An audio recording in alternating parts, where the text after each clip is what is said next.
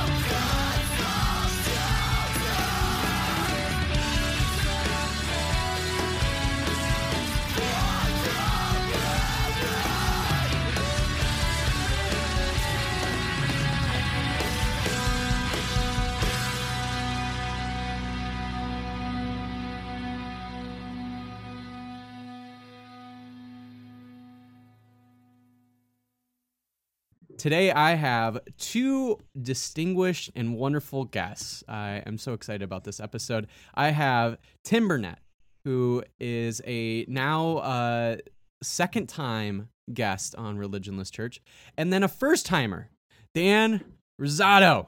How you doing, Dan? Doing well. Not too shabby. Great. So Tim is the curator of the Way Collective, and you can listen to his episode. It's one of my first episodes. It might have been my second episode on Religionless Church. We've gone way back. And anyway, you now have a doctorate, Tim, since recording, and you still are curating the Way Collective, which is a wonderful spiritual community that I would totally get involved with if I lived in Santa Barbara. And then Dan. You do not have a doctorate, but that's fine because I don't either, and we're just students of Tim Burnette. But of source. But yeah, right. But you do. I mean, Dan, you are like fully involved, fully immersed within process theology in the process world, so you and you're incredibly wise and very well educated person within process theology. So I'm really excited about this chat. But before we dive into process theology and transpantheism, Dan, I got a question for you that I ask all my guests. I don't know if you know what's coming, But who is Dan Rosado? Dan Rosado. Yeah, I kind of forgot you asked that question, and I should. So this will be very much in the moment, and yeah, who am I to myself? I don't know. I'll tell you a little bit of my background. I guess I was born in Puerto Rico, so that's a big part of who I am becoming. I knew you were Puerto Rican. I didn't know that you were actually born in Puerto Rico. Yeah, I moved out when I was about 7 years old. Grew up in a military family. Grew up in the South. Ended up in Colorado, and I've been here ever since. I am an electrical engineer. That's what I do for money, as I tell people. And yeah, I'm very much interested in process. But who I am to myself, that's always a mystery to myself. It's a great processy answer. All right, Tim, I know things have changed for you, and I asked you this question a while back, but I'm also curious, maybe things have changed, but who is Tim Burnette to Tim Burnette? Well, I think when you asked me that last time, I listened back to my answer and thought, oh, I totally made a categorical mistake in terms of my response. I think I said I was an actual entity in the process of becoming. What I should have said was that I'm an entirely living nexus who is in the process of becoming. See, that's doctorate level work right there. Oh, yeah, That's what a PhD gets you. Well, I don't have one of those, but do have a doctorate. So, but yeah. It's like a pseudo doctorate. Yeah, it's like a fake one, like one of those. Yeah. But yeah, no, I mean, let's see. I like Dan's answer in the sense that there are parts of me that are always mysterious to myself, and there are parts of me that I can recall. And, and so I don't need to necessarily re-identify myself in the way I did on the last podcast. There's all kinds of parts of me as, a husband and a father and things like that. But I guess I'm always sort of holding together my experience and my temporality and all my memories with that deeper mystery that is also, a form that is a part of what makes me up. So yeah, there you go. Love it. So this conversation is a long one coming. We've been talking sparingly throughout the last few months about a concept that Tim has been really interested in, and that is transpantheism. And so we're going to talk a little bit, dive into what exactly transpantheism is and some of its particularities and specifics. And then this conversation will probably divulge into other process-related things. But Tim, let's hear your expertise now that you have a pseudo doctorate. What in the world, what the hell is transpantheism? Well, I'm really glad you asked, Mason, because it's the question that's on everyone's mind, right? Well, so I'll just say, at the beginning here that I think the easiest way to talk about it in relationship to other theologies and other, constructs of God would be to say that, pantheism would be God equals the world, right? That God and the world are essentially the same. Panentheism, which is also another pretty popular conception these days, especially given, Richard Rohr's sort of popularity, like Dan had brought up a bit earlier, is God is greater than the world, meaning there's always some part of God that transcends the world and is beyond the world, or holds the world or embraces the world. And then transpantheism would be a way to say that God infinity symbols the world, in the sense that there's always a never-ending reciprocity and relationality. And so it's a little bit different than equals, and it's a little bit different than greater than, because there are parts of God that transcend the world, but there are also parts of the world that transcend God, which is the sort of classically or historically troubling claim to make, But it needs to be said that transpantheism is a way to talk about that reality that there's a reciprocity that is always held together and always moving. So that's just a beginning to the conversation. Can you dive deep, maybe if you want to get a little nerdy and metaphysical, could you describe a little bit metaphysically how transpantheism differs from pantheism and panentheism? I know, like, obviously you kind of gave like a big overarching picture and sort of a analogy of it, but do you want to dive a little deeper into some of the metaphysical differences? Sure. Well, I mean, so process thought in general is basically stemming from the thought of one philosopher whose name is Alfred North Whitehead, who, in his categories of the ultimate, basically has three ultimates that are metaphysical ultimates. So God, the world, and creativity. So God and the world are the two ultimates that are always trying to be held together by most theologians. Mm-hmm. And people do that in different ways in terms of their metaphysics. And process people tend toward emphasizing creativity in terms of the ultimate that sort of invites reflection on God and the world. And so process people, as the the fluxed nature of a term like process implies, are always talking more about becoming and more about movement, more rather than sort of stasis or trying to hit pause and objectify things. And so when it comes to transpantheism, process people can land on like literally all across the theological spectrum, from deism to pantheism to panentheism to transpantheism to maybe even more of a Marjorie Suhaki has more of almost a classical notion of God, using process categories. So again, there's no, I think some people might hear process and just associate it with panentheism, but the reality is there's a whole bunch of different ways you can work with Whitehead's thinking to make, to conceptualize the divine. And so transpantheism, though, would be a way to say that we get into trouble when we make abstractions. That's just thoroughly Whiteheadian. But we get into trouble when we try to make God the all-encompassing one, or it could even be the ground of being, or the greatest being, or the highest being.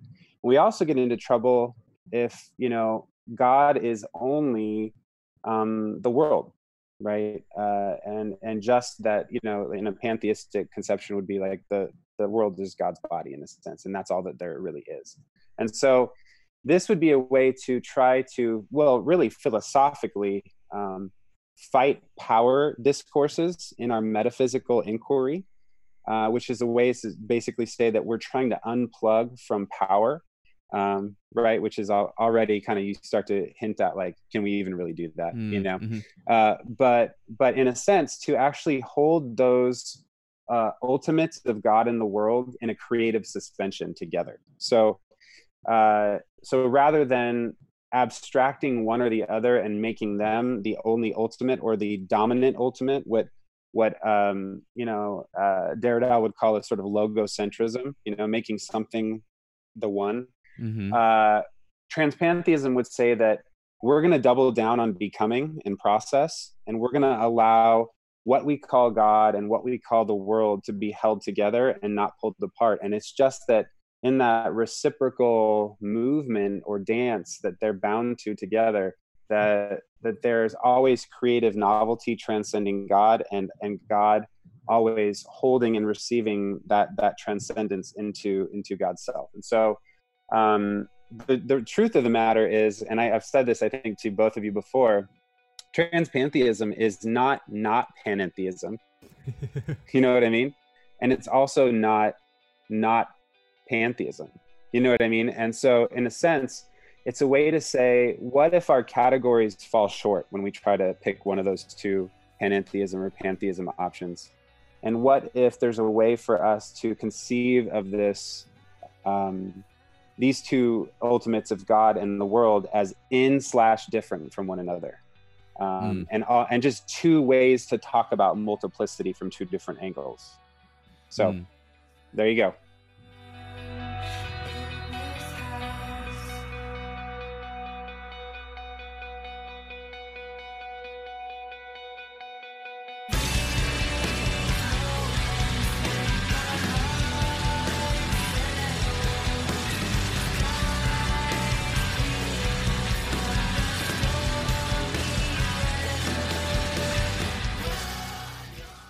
could you talk a little bit about the theologian who you've been reading? Actually, both of you have been reading that sort of.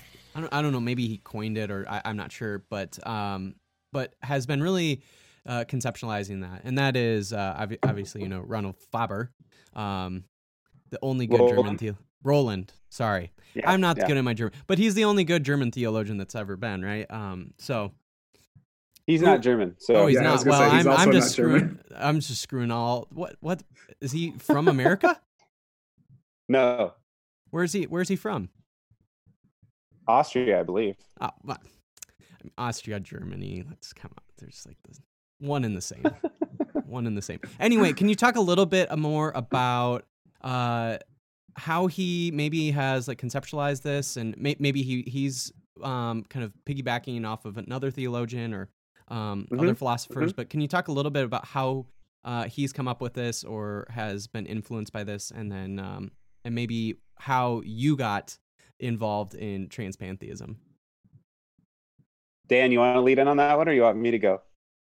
Well, as I read Faber, can we say Faber or Faber? Faber. Yeah.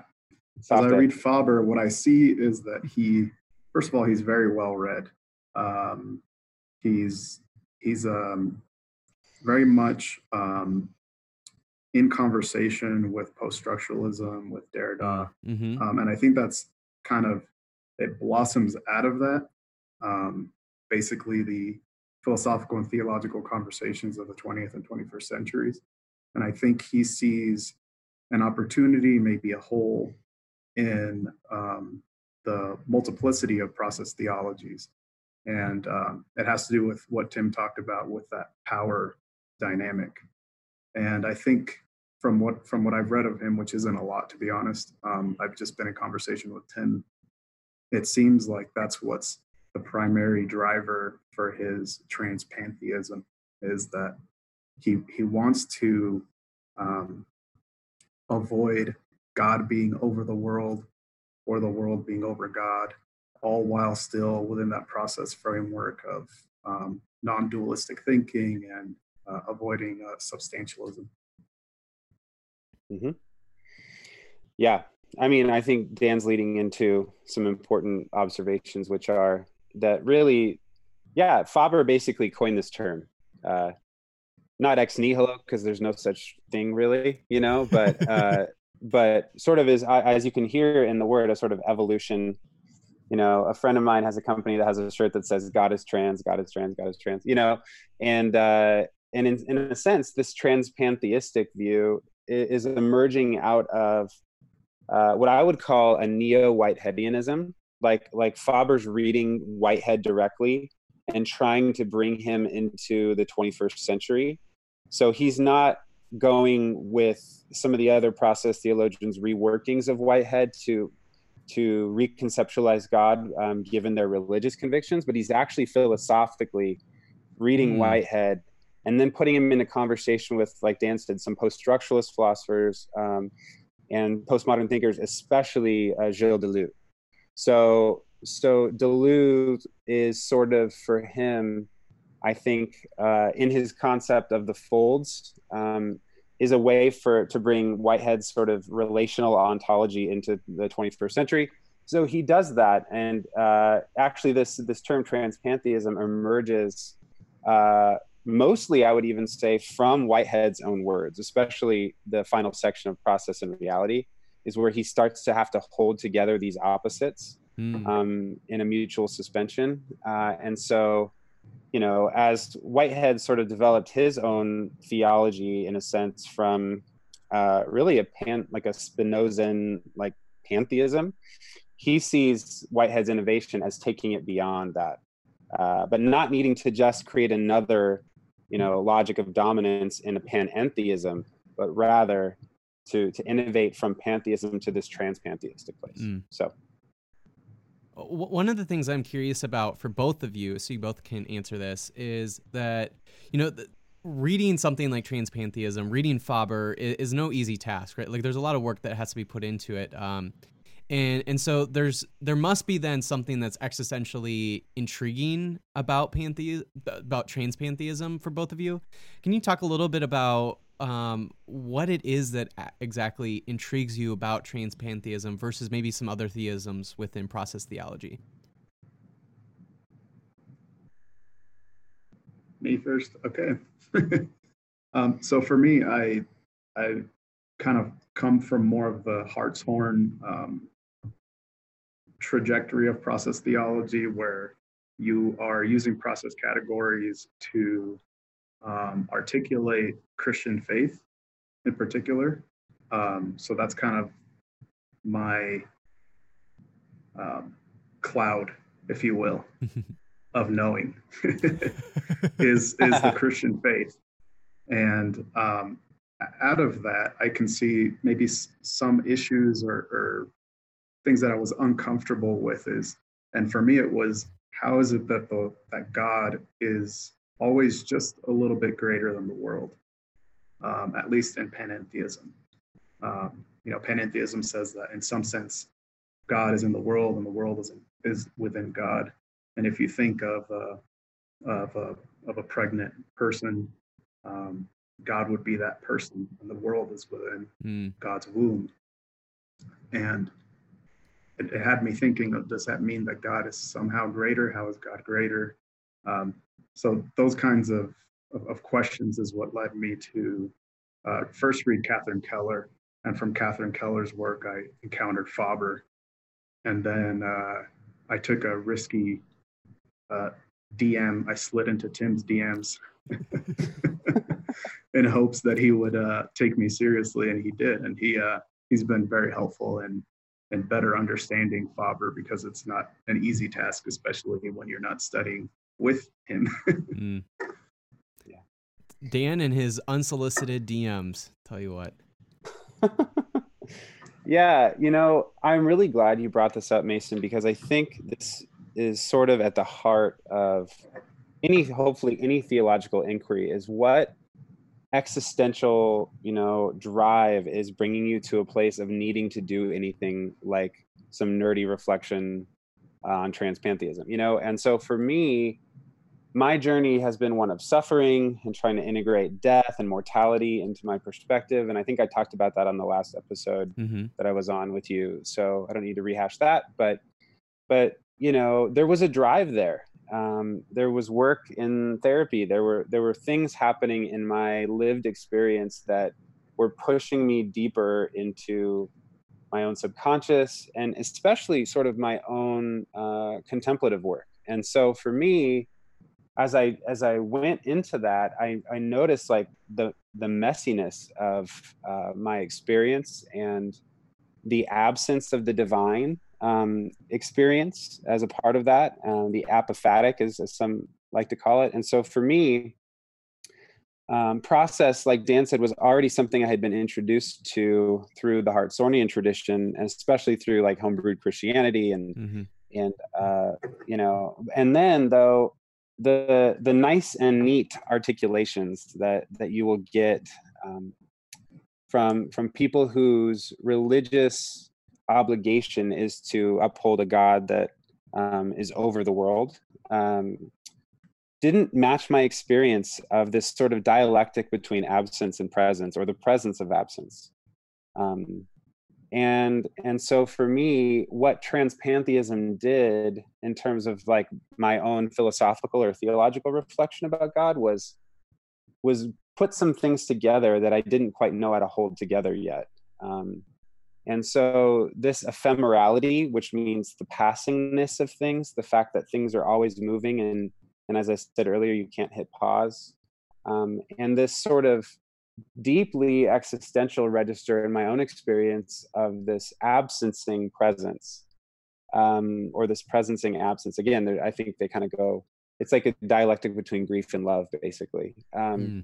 Led me to a place where I needed to be able to, if I was going to stay doing any sort of philosophical or process theological reflection, it was going to have to be in line with that experience. And so, once you start reading the mystics, you see that this is something that is a common theme throughout the whole, trajectory of the mystical tradition, from the Dark Night of the Soul to, to a number of different people who have this experience. And so rather than just say, well, it's just all a mystery, and, I'm not going to do any inquiry whatsoever, process people will say, let's talk about the nature of that mystery, and so for me, transpantheism is the best way, if you want to take any sort of rational, empirical, or speculative theology, to have like a speculative mysticism in a sense. And it needs to be said as a sort of disclaimer when I say something like that I realize that in saying that it's the best speculative mystical theology, that I need to unsay it at the same time.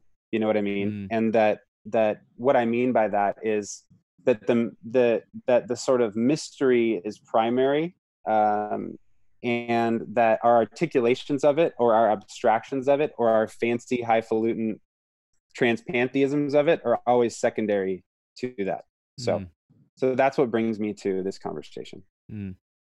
One of Everything he said. Yeah, so good. I forgot to bring in like some of the personal things as well, because I think out of my own contemplative practice, I'm starting to see that some of the abstractions that I had formulated kind of don't hold. And yeah, I think it's just worth, God is a question worth pursuing, and that mystery is worth pushing into and being creative and a little bit fun with it. That theopoiesis.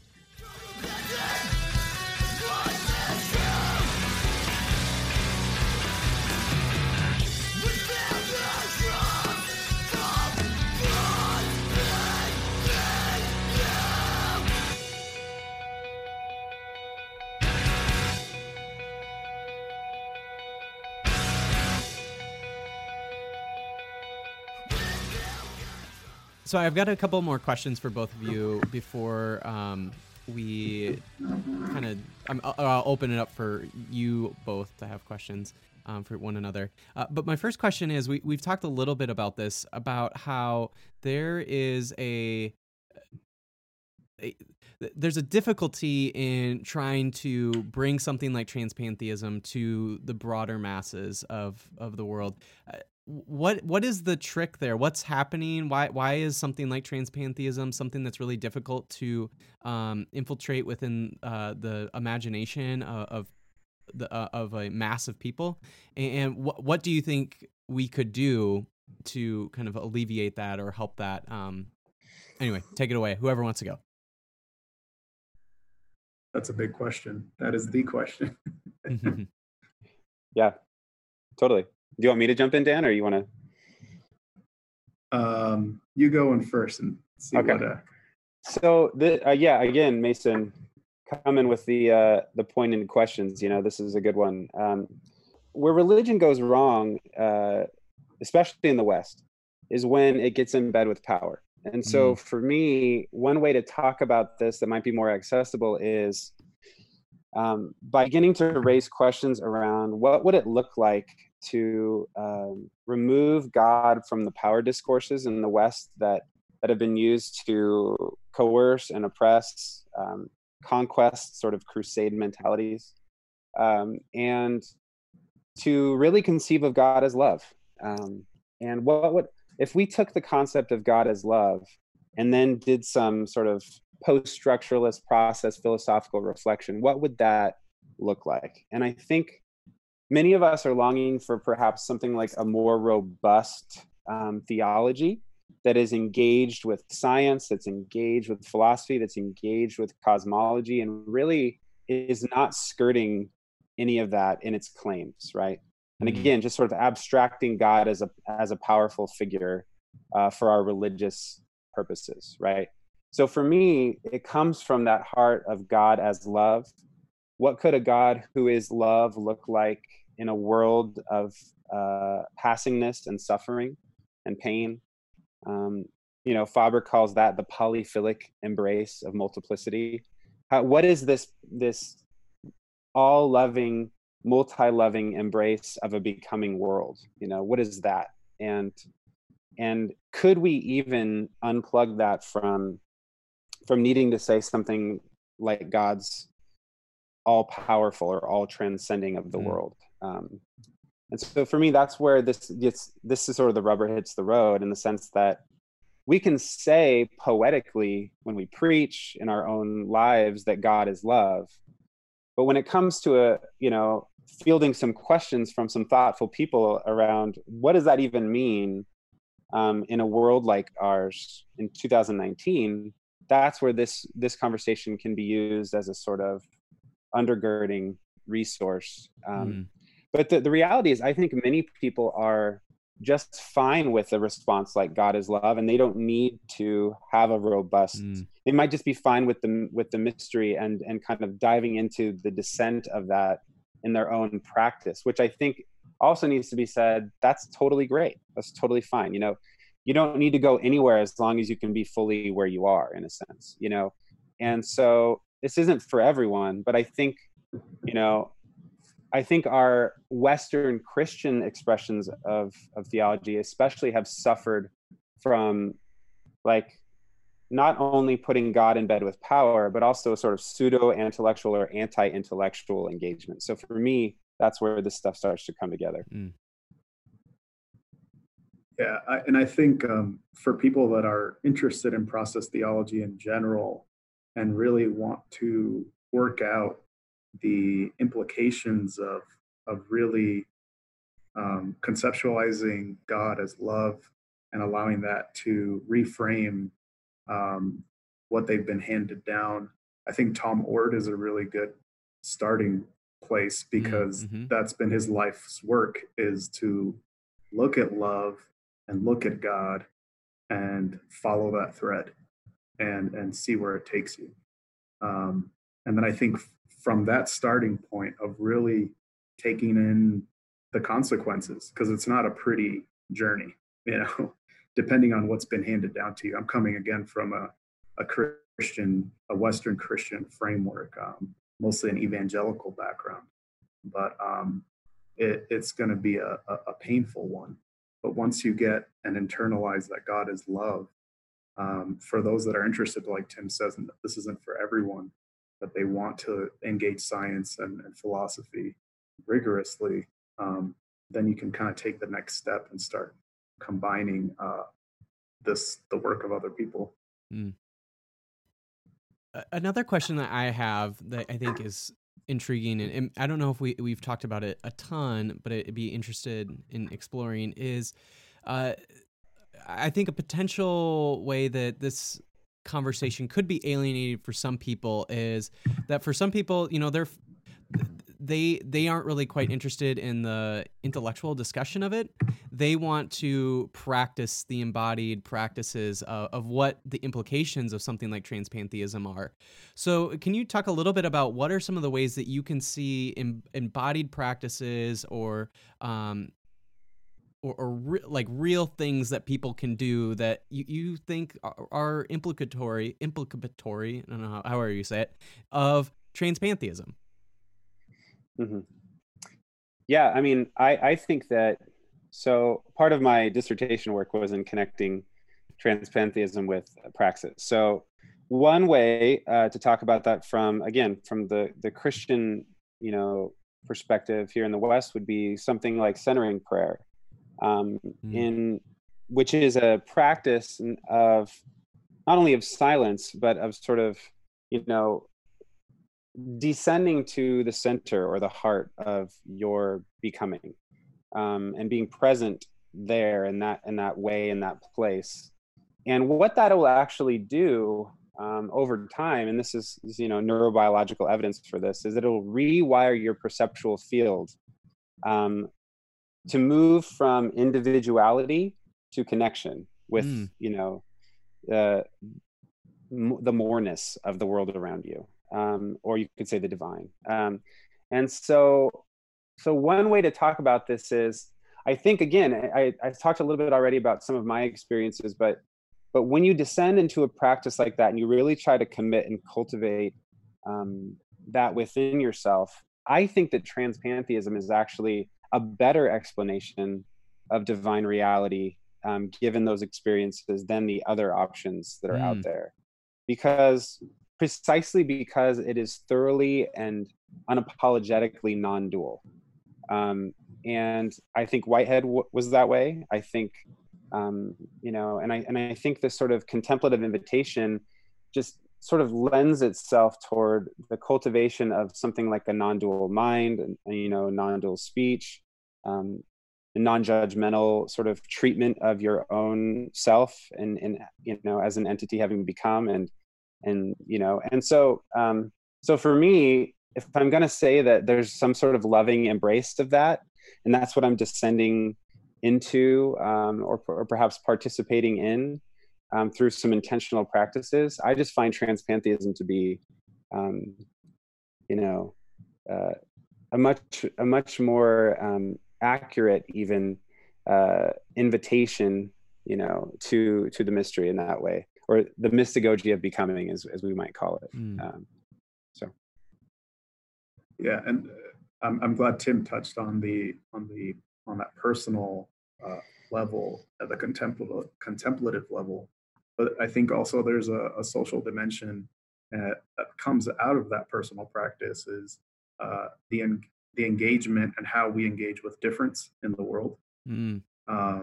It's if we're made in the image, or we become in the image of this divine, of this God, we are also called to lovingly embrace difference in all of its forms. So that obviously has implications at the intersections of race and religion and gender, all of that.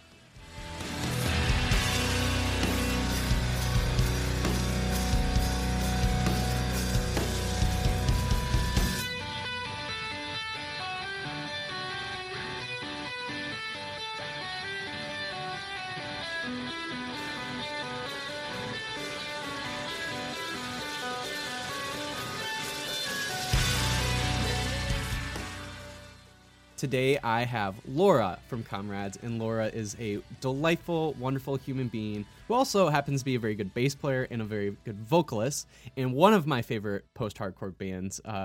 Comrades has been, God, I don't know how long I've been listening to you all.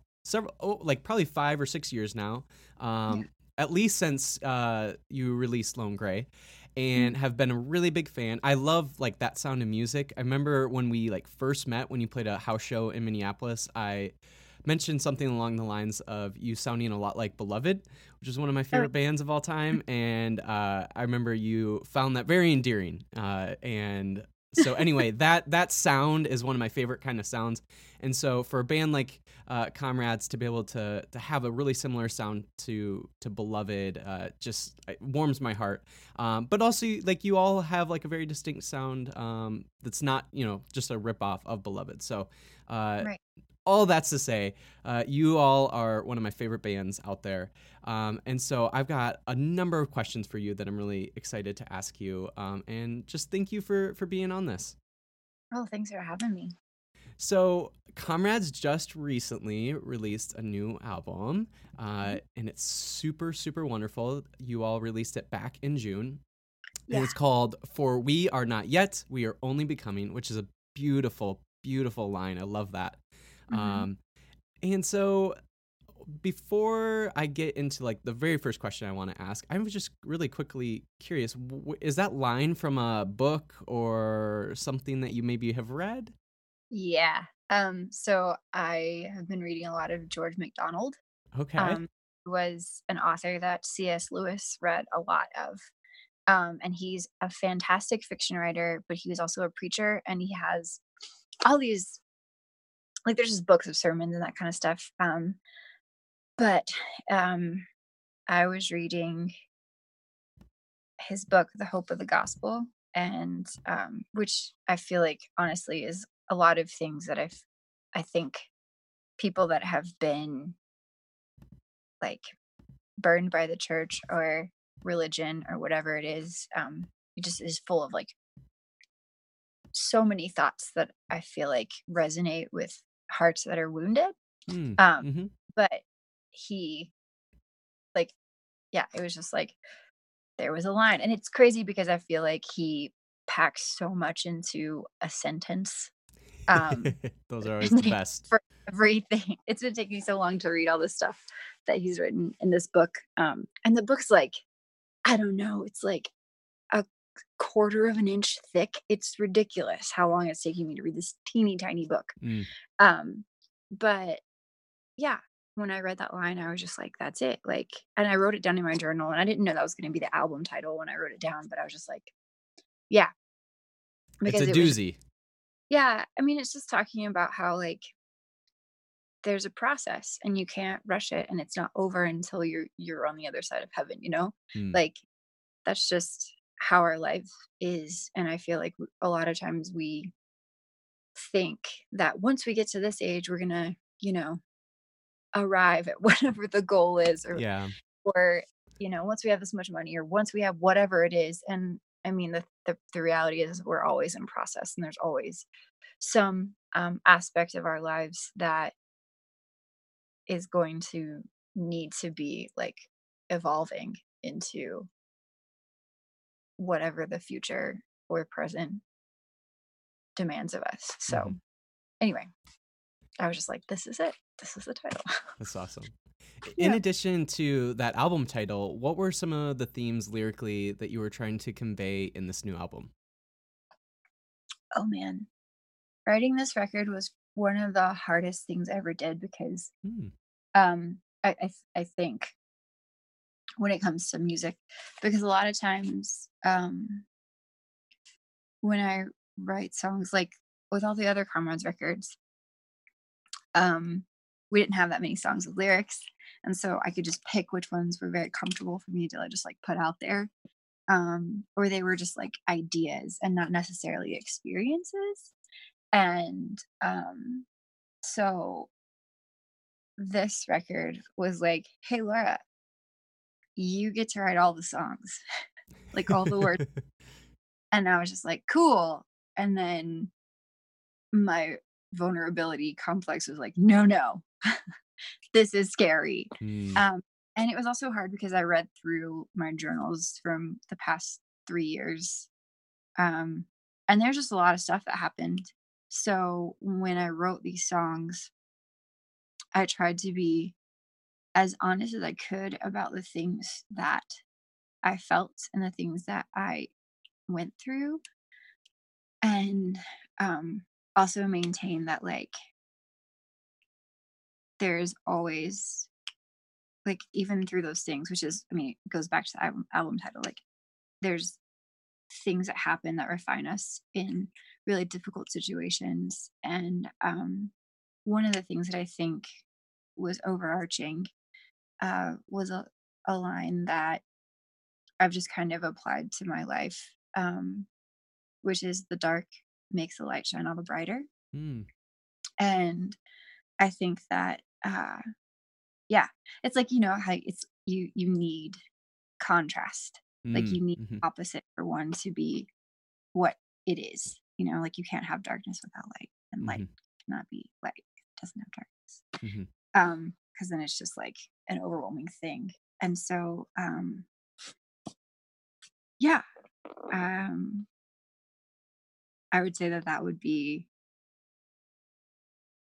the theme that I was going for the most Mm-hmm.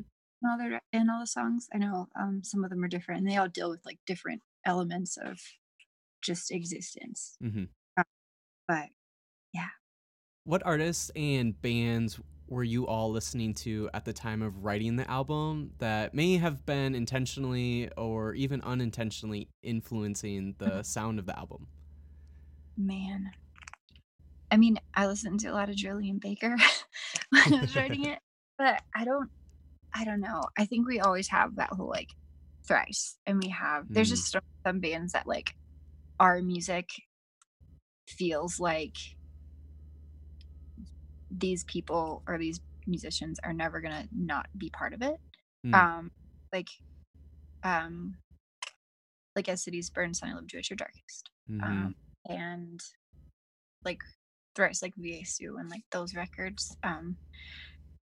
They're just so beautiful and well thought out, and we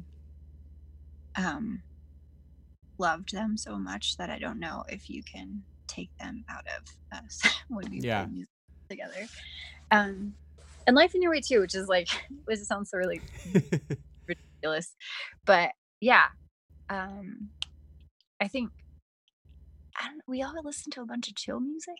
Mm. John really likes that whole like indie female, I don't want to say female fronted because that's not a genre, but like women playing indie music that's like 90s shoegazy esque stuff. He's listening to a lot of that, but also like Thane.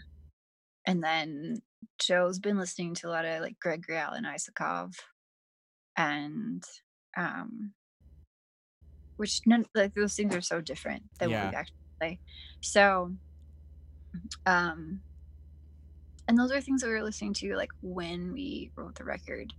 So I don't know how much of like other people's current music that we were actually listening to. Like I don't know how much of it actually influenced what we did. But because I feel like we all get together and we're just like, does this sound like Comrades? Does it not sound like Comrades? Like, yes, no, okay. Does this feel like what we should write? Yes, no. And we go from there. Yeah. So, yeah.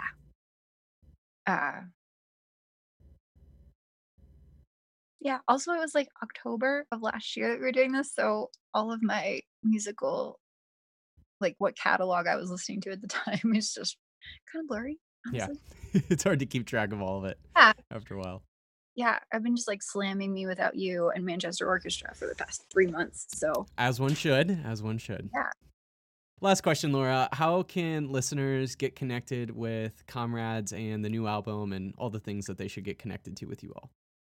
So all of our social media handles are We Are Comrades, or is We Are, are We Are Comrades. And why is that so hard for me today? And our website is wearecomrades.com. And we're on Spotify and Apple Music and Google Play. And if Amazon has music, then we're probably on there too. So, yeah, we're available on a diverse platform and streaming website. But ultimately, everybody should buy one of the beautiful new vinyls. Oh, yeah, that'd be great. Those are so great. Yeah. They are really cool. I think that's one of my favorite parts about putting on a new record is picking the colors for vinyl.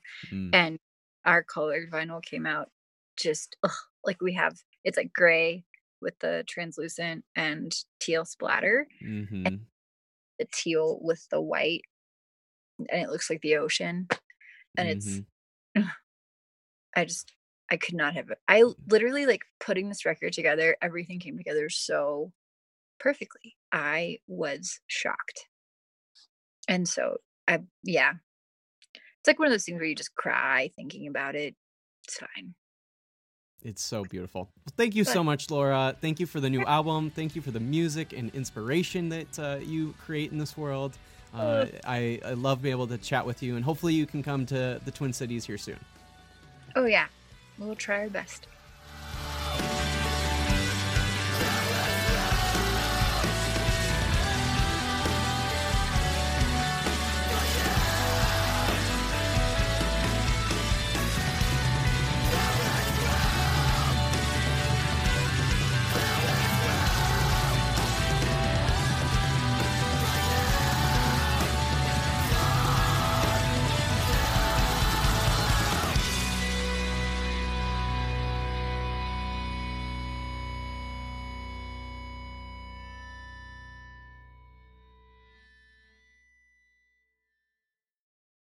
Do either one of you have questions for the other?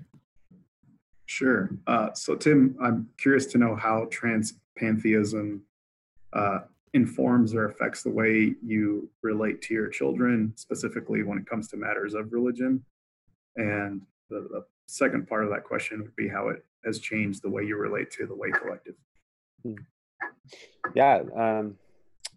So by the time I had children, I had already been sort of lured by the theopoetical tradition to try to find ways to, discourse with myself with generosity, you know what I mean? And embracing metaphor, embracing, beyondness, in a sense, in the way that I talk about it. So when it comes to, doing something like talking about God with my kids, I'm pretty poetical with the way that we talk about that. So the simple answer to that is usually something like, again, from the Christian perspective, is that God is love, and Jesus is what love looks like in a person. At this age, they're 5 and 3. They don't need much more than that.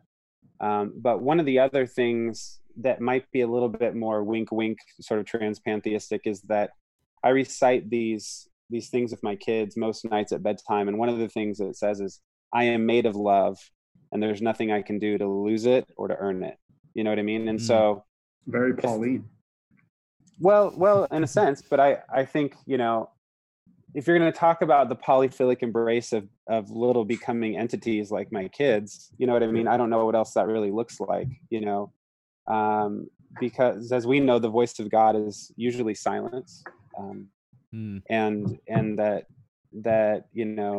I think on some level, sometimes our subjective experience yields that for us, but also I think more often than not, we experience that to be true in our relationships with other people. So there's that element, with my children, that maybe when my kids are, in their 20s, and if they're as emo as I am, maybe they'll be asking transpantheistic specific questions or something. But then, with the Wake Collective too, I think,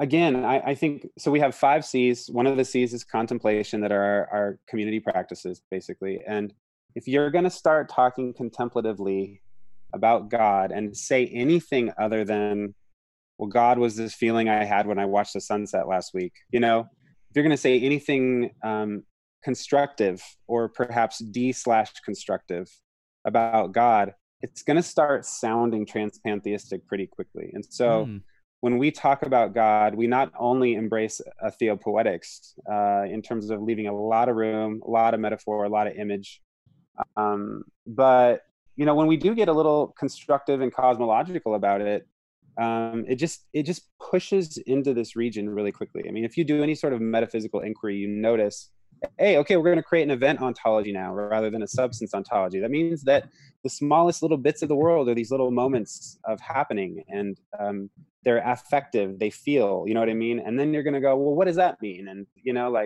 what does it mean for me to have a material body in a world like that? And so once you start to do that, you're like, okay, wait a second. Now we're pushing through to this register where even our best explanations in interpreting the scientific evidence and data are only going to be these speculative judgments, what Whitehead calls, they're going to be imaginative leaps. When you take imaginative leaps, again, I think you're going to start hitting into this realm of non-duality, of mystery, of becoming. And when you go there, I usually go transpantheistic. But again, I would say probably about 90% of the conversation we're having right now, even more of the academic stuff, I don't even ever talk about. It's more of a practical, pastoral voice. So yeah, and the reason I asked both of those questions is because I think in answering those questions, you better answered a previous question. So I think it's helpful to think about, how would you explain this to kids, right? Like, you break it down and. Yeah.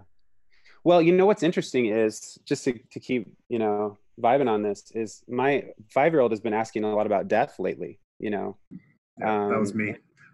Yeah. Right. And so I think, my partner, Kara, and I, we were laying in bed with our kids it was probably last night or the night before, and it just comes up, and my 3-year-old's listening in, and he's like, wait, what are you talking about? And, but I think if you talk about, God from this perspective, you can say something like, we come from God and we return to God, and that our lives are sort of held or embraced by God, and that we're on an adventure for the time that we're here, and we don't know how long that's going to be, but we do know that our lives are sort of these monuments. That's too static an image, I was going to say monuments to beauty. but our lives are sort of these, one image I like that's from this poem is that if you take the image of an hourglass and the sand slowly kind of going to the bottom, our lives are these mounds or these collections of beauty, and the adventure is going to keep going until it's not. And there's a loving beginning and a loving end to that. And so something like that is even what we're talking about with death with our 5-year-old, Yeah. And I don't, obviously just so much like in terms of what he's able to process himself and like, the stage of development his brain's at and everything like that. But yeah, so there's something else there, I guess.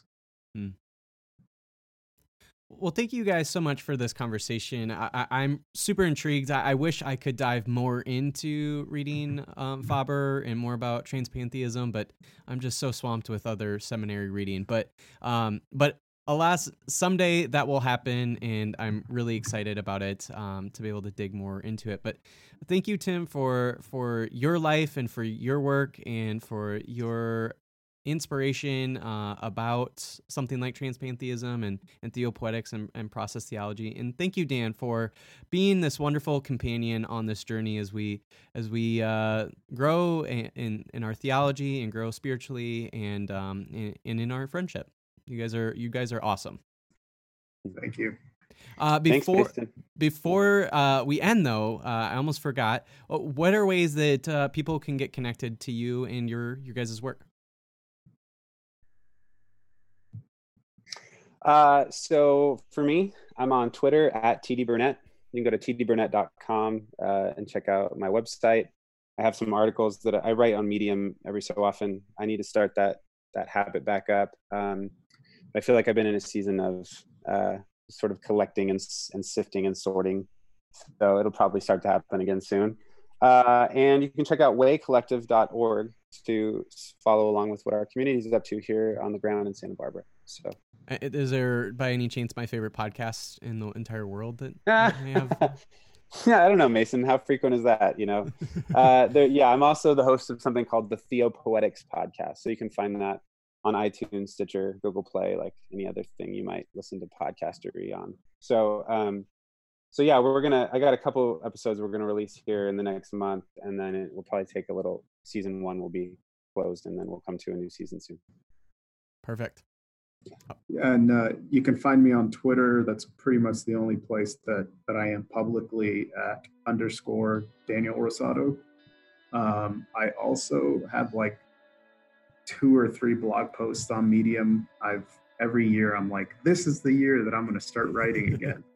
And it doesn't happen. I'm like, straight up, I'm just scared to put that stuff out there and read it myself a year later and like, oh, I completely disagree with this.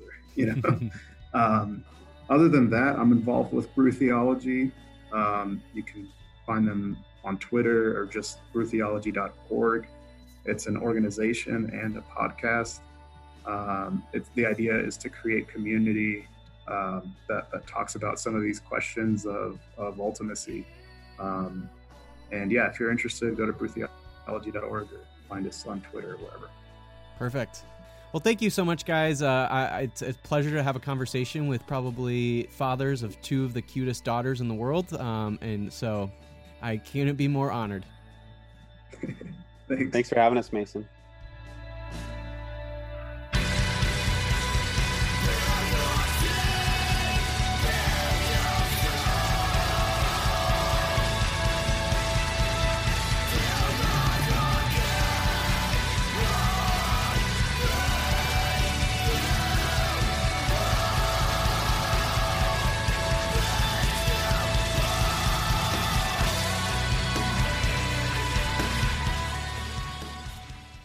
If you would like to connect with Tim, Dan, and comrades in their work, you can find links in the episode description. Again, you can also connect to me through my website, masonmenega.com. There you can find more of my work, including some articles and papers I write, other Religionless Church episodes, and ways to connect with me via social media. Also, as I mentioned at the top of the episode, if Religionless Church matters to you, support by giving a rating and review and by becoming a patron of my Patreon page. Thank you for listening to Religionless Church. I send you out with this. May the divine bless you with doubt and keep you disrupted. May the divine make the divine's face of infinitude shine upon you and show you graciousness to your own finitude. May the divine lift up the divine's countenance of justice upon you and give you whole unsatisfaction, now and forever. So be it.